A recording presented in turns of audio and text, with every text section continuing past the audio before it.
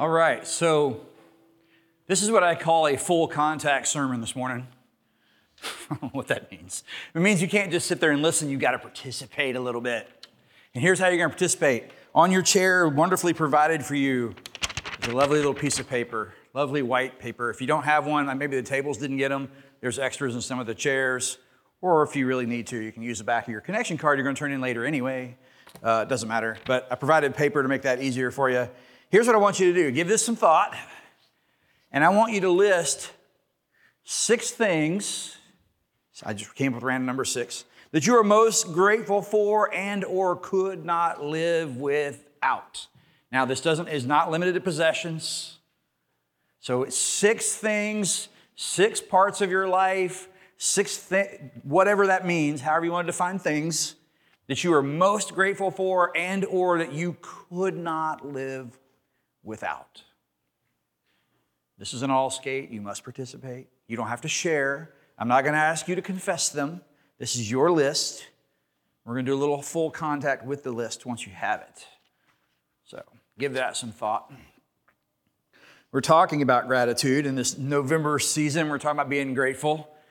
Last week we talked about the fact that gratitude itself can be a practiced spiritual discipline. And I warned you that you're going to have to start thinking about what you are grateful for. And we're practicing that this morning. But next week, we're going to have a moment in the service where you will be able to give testimony to things you are grateful for. If you're with us, we're going to have a celebration of gratitude as part of the sermon structure or part of the worship service next week. So you're actually getting ahead by going ahead and cultivating a list right now. And yes, I'm vamping a little bit so that you can write your list. How we doing? We good? Got your list? 6 things you cannot live without, or that you are just most grateful for, however you want to qualify that. Now, you must eliminate one of the 6. Cross it off your list. Uh-oh. I told you it's full contact. Now you got to give it some real thought. So I said pick 6 things you can't live without, and I just told you got to live without one of them. You just lost one of them. That's tough, right? Want to make it tougher? Eliminate another one. Dum, dum, dum. So the 6 things you can't live without, you're down to 4.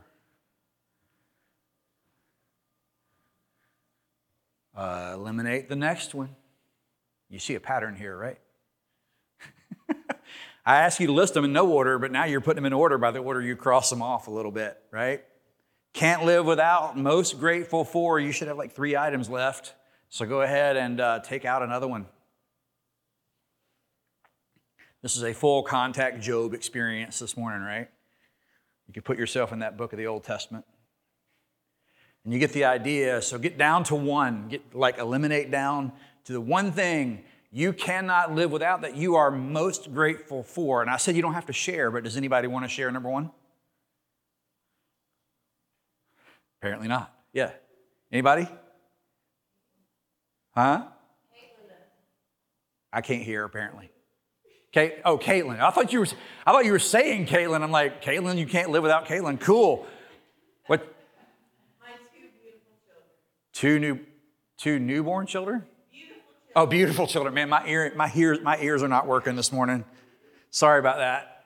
Absolutely. Anybody else? I told you the list is private, so you're not forced to share if you don't want to. When I said family, children, and grandchildren. Then your list must have been big because you put 3 in one, and that's kind of cheating, right? I say 6 things, and she's like, well, I'm putting 3 on one line. But we do have a lot to be grateful for. I mean, there's your starter list. But how hard is it to start going, okay, I can live without this now. Okay, if I had to, I could live without this now. Does it raise your level of gratitude for those items? Does it clarify for you what you really can and cannot live without? Because I think sometimes we take for granted that we have things and we're not necessarily grateful. And I said not necessarily possessions because family certainly qualifies, and that would be tragic. Anybody got the Sunday school answer for number 1? Yeah, Jesus should have been like, not that there are right or wrong answers to this exercise, but if Jesus isn't up there, we're in trouble. Okay? If he didn't make the top 6, and if you crossed him off, we could talk later. You know what I mean? If he made your list and you were like, next, then we need to talk. So this is a full contact. It gives us clarity, right? You start thinking, oh man, there's no way I could live. Anybody's iPhone make their top 6? Yeah. Hopefully that was one of the first ones to go because, for hundreds and thousands of years, we didn't have those suckers and we were still here. Okay, so we eliminate because it helps us figure out what are we really the most critically thankful for. And it sounds like the number one for most of us is relationship. It was family, or it was hopefully Jesus or something, but if you still got iPhone at number one, we really should talk, That's called a screen addiction, and we can get into that. But so we got to be grateful. That's the practice, right? And so last week when I was talking about the discipline of gratitude, I said start making a list of the things that you're grateful for and to be giving thanks to God on a regular basis for those things. There's 6 that you can pray for this week that you're grateful for, right? And if it is a relationship, what if you communicated that gratitude to those people? That would be a very cool gratitude practice, right? To not only be grateful, but to actually express that gratitude in some way. Now you're caught up if you weren't with us last Sunday, because that's what we were talking about. So today we're going to talk about gratitude in the face of adversity or hardship, which like if you're losing things on your list, that is hardship, right? If you're starting to have to prioritize and go, okay, I'm on a raft and it's shrinking, I'm down to these things, or whatever. So the idea is, what happens when you do lose something that's critical or something that you're grateful for or something that's really essential? How do you still have a heart filled with gratitude towards God? Lots of people start to turn their back on God when they start losing their top 6 list. So this is Philippians chapter 4, verses 10 through 13.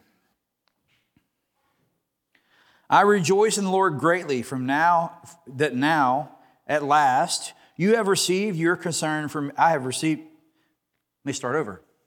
Not only is my hearing bad, apparently my eyesight is. I rejoice in the Lord greatly that now at last you have revived your concern for me. Indeed, you were concerned for me, but had no opportunity to show it. Not that I'm referring to being in need, for I have learned to be content with whatever I have. I know what it is to have little, and I know what it is to have plenty. In any and all circumstances, I have learned the secret of being well-fed and of going hungry, of having plenty and of being in need. I can do all things through him who strengthens me. That last verse is fairly famous. You might have seen it on like some Tim Tebow eye block or something at some point. It's a famous verse. So Paul, a little context here, Paul is writing to the church in Philippi, and if you don't know this, the guy who just said those words that we read wrote that letter from prison. So he's writing to a church in Philippi that he helped start, and he says, I've known good, I've known bad, I've known hunger, I've known starvation, I've known all these things, and I have learned to be content in all of them. In fact, he says, I have learned the secret of being content in all of them, and he's writing that from jail. Which puts a little perspective on our list exercise, right? That he could say that from a prison cell. So in verse 10, he's talking to that church, the church in Philippi. He says, thank you for your care and concern. That he has received a gift from them. And I think I've shared this before if you don't know or I don't remember, but a prisoner in Paul's day, they didn't have like the county 3 meals and a food program. If you didn't get friends to bring you food, you were in trouble. You were sustained in prison by your circle of influence. So there are occasions where Paul goes, hey, could you send me my blanket because it's cold in here? Could you send me some food? And so he says, hey, I'm so grateful that I finally received the gift from you. But then he says, not that at this particular point, not that I'm in need, but just because it testifies to your support of me. So he says, I've received the gift, but what he's most excited about is what it represents. That the church in Philippi is still in his corner. He says, right now I'm good. But I've received your gift, and he's like, it's come after a while, But he understands is because you didn't have an opportunity to help until now. But what's most important to Paul is the fact they're still supporting him. So he's expressing gratitude to the church in Philippi for ongoing partnership in the gospel and ongoing ministry to him, friendship with him. Not that I just value you, and there's another part of it too. In other words, he says, I'm grateful that you're in. I'm not in need right now, but I'm still grateful. Not that I'm in need, which kind of means I don't value you just because you give. I don't value our friendship just because of what I can get from you. Now, writing that from prison, that's pretty much the extent of his relationships is like, can you help me stay alive, right? But he's like, our friendship means more. Our partnership means more than that. Not that I'm in need or need anything from you. I'm just grateful. And he's writing all of that in the face of some intense partnership. Verse 11, he says, for I have learned to be content with whatever I have. If we could say that, it would change our life.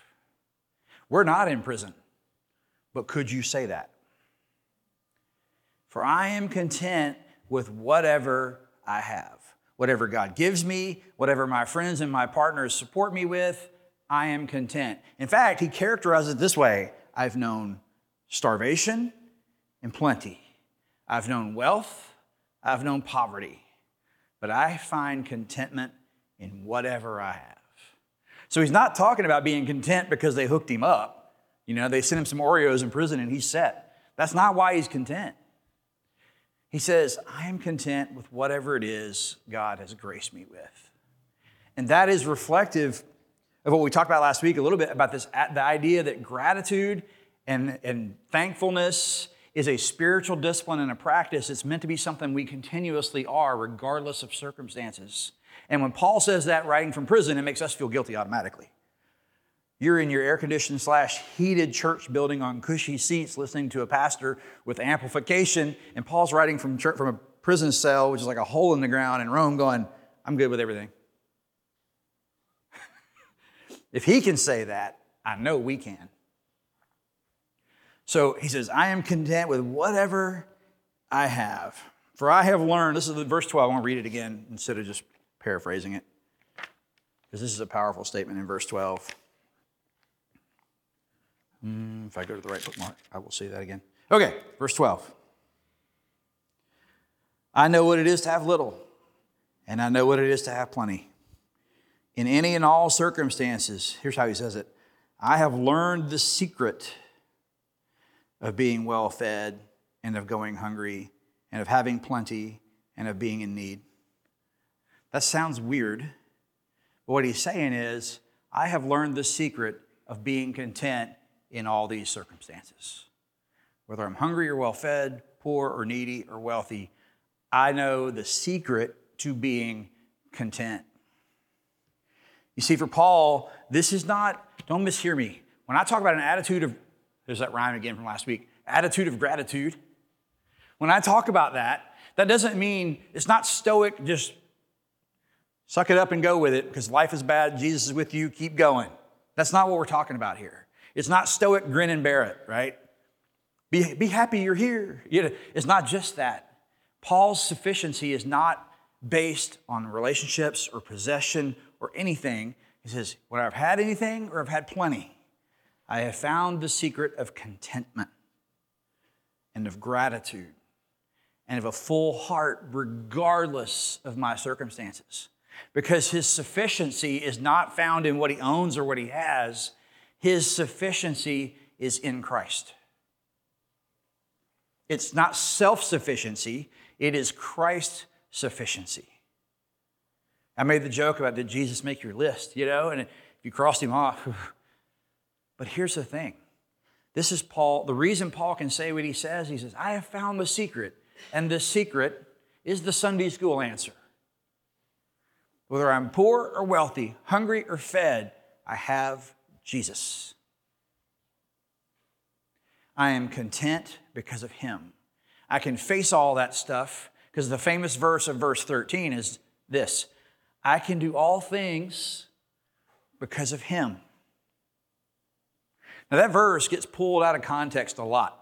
It misread. It shows on your little plaques on your office wall and stuff, and eye black for Tim Tebow. I made that joke earlier. Tim Tebow's going, I can plow through the line because I have Jesus. That's not what the verse is about, okay? Sounds good. Paul is expressing this idea that I can be content, I can be grateful, I can be happy regardless of my circumstances through Jesus. Because I have him. He is describing Christ's sufficiency. In fact, I didn't mark this down, but earlier, this is the same letter, but Philippians chapter 1, verse 18. I mentioned that he was in prison, right? This is what it says. Eyesight's failing me. Here we go, 19. Yes, I will continue to rejoice, for I know through your prayers, through the help of the Spirit of Jesus Christ, this will turn out for my deliverance. This is the guy that's in prison saying that. That in all circumstances, no matter what, Jesus Christ will deliver me. James chapter 1, verse 2 says, consider it pure joy when you face hardship, because hardship results in spiritual endurance, and spiritual endurance, maturity in the faith through Christ Jesus. Consider it joy that you face hardship. That is such a weird foreign attitude, because how do we normally face hardship? Help, right? Or we talk about how sad we are because we're facing this challenge or whatever's going on, or you've lost something on your list and it's hardship. And both Paul and both James are going, consider it joy that you face those challenges. Be content because Christ is with you. Job, the famous story that I could have taught this sermon from, says, I entered this world with nothing, and I will leave this world with nothing. Blessed is the Lord. So when he's lost everything on his list, he says, I came into this world with nothing, and I'm leaving with nothing. Praise be to God. And then the editor in verse 22 actually says this: in saying this, Job didn't sin or blame God for what he faced.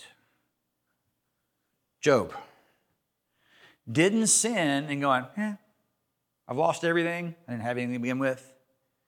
Praise God. He didn't blame God in the face of hardship. He actually praised God in the face of hardship. And the editor goes, he didn't sin in doing that. And no matter what he lost, he didn't blame God for it. Because one of our instincts is, why God? Right?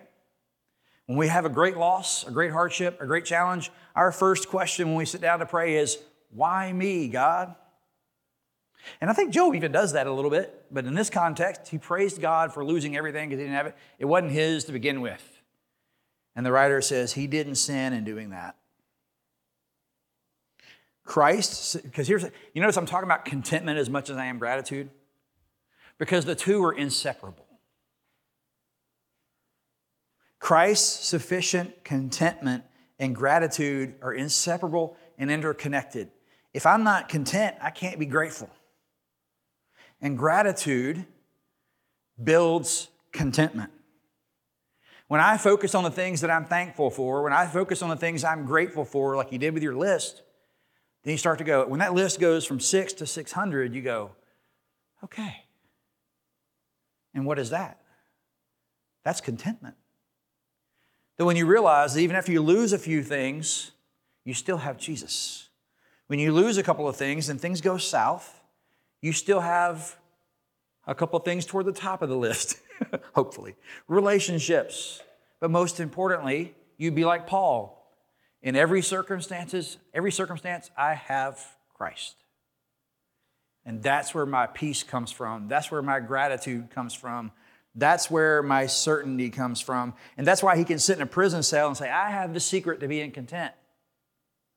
No matter what circumstances I'm under, I have Jesus. There's a formula in the scriptures, if we were doing like Bible math, this would be like Bible math, right? So there's a formula in the scriptures that is uniquely Christian. It is a uniquely Christian attitude, and it's kind of the thing I've been describing through the course of the sermon, but this is 2 Corinthians 8, the first 3 verses. We want you to know, brothers and sisters, about the grace of God that has been granted to the churches of Macedonia. For during a severe ordeal of affliction, their abundant joy and their extreme poverty have overflowed in a wealth of generosity on their part.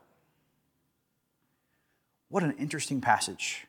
We want you to know about this church in Macedonia. For during severe affliction, and their abundant joy, even in the midst of extreme poverty, have overflowed into a wealth of generosity on their part. If I was doing Bible math, it'd be affliction plus poverty equals abounding generosity. Anything weird about that to you?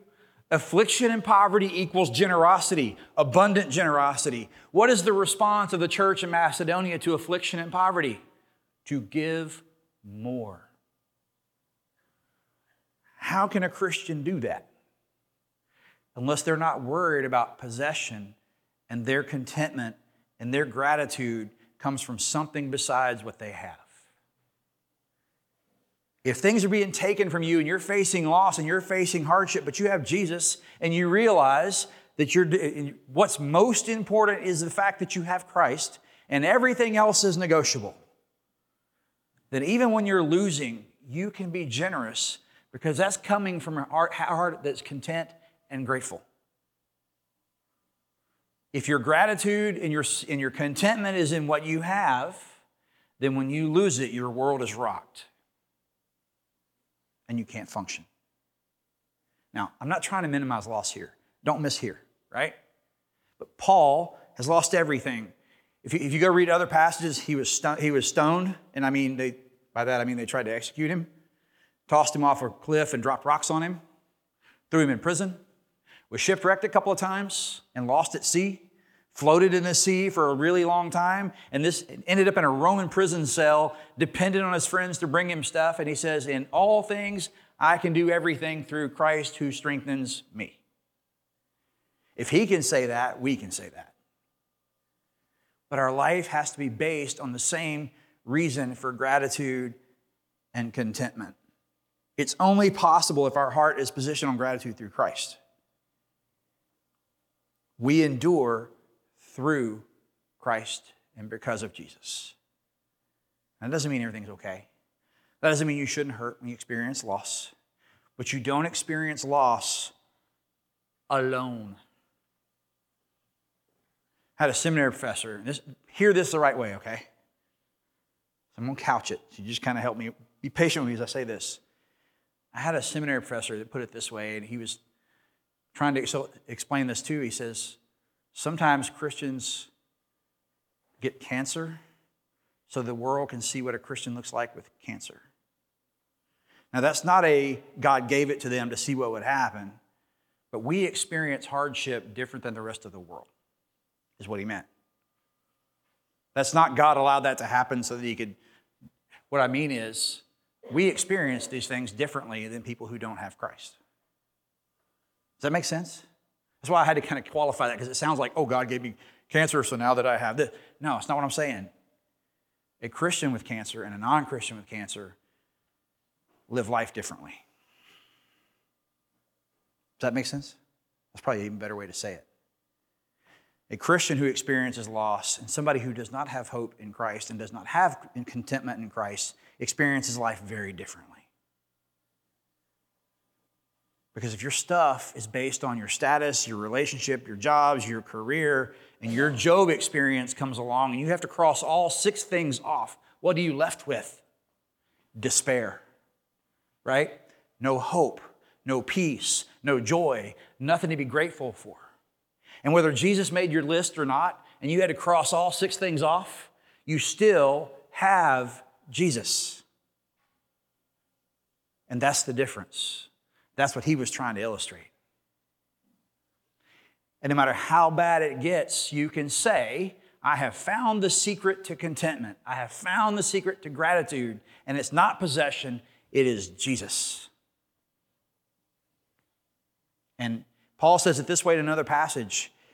If I die, I'm with Jesus, and if I live, I continue to do ministry. To die is Christ, to live is gain, or vice versa. I'm paraphrasing. But you get the point. If he dies, he gets to go be with Jesus. If he lives, he gets to serve God. He can't lose. And that's what we're talking about. That's peace. That's contentment. I can still live for God. I can still practice gratitude. I can still be grateful for what God has given me because everything else doesn't matter.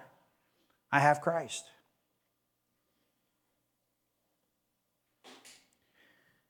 If the things were just that you wrote down on this exercise were just job experience, would you be able to sound like Paul, Job, or James?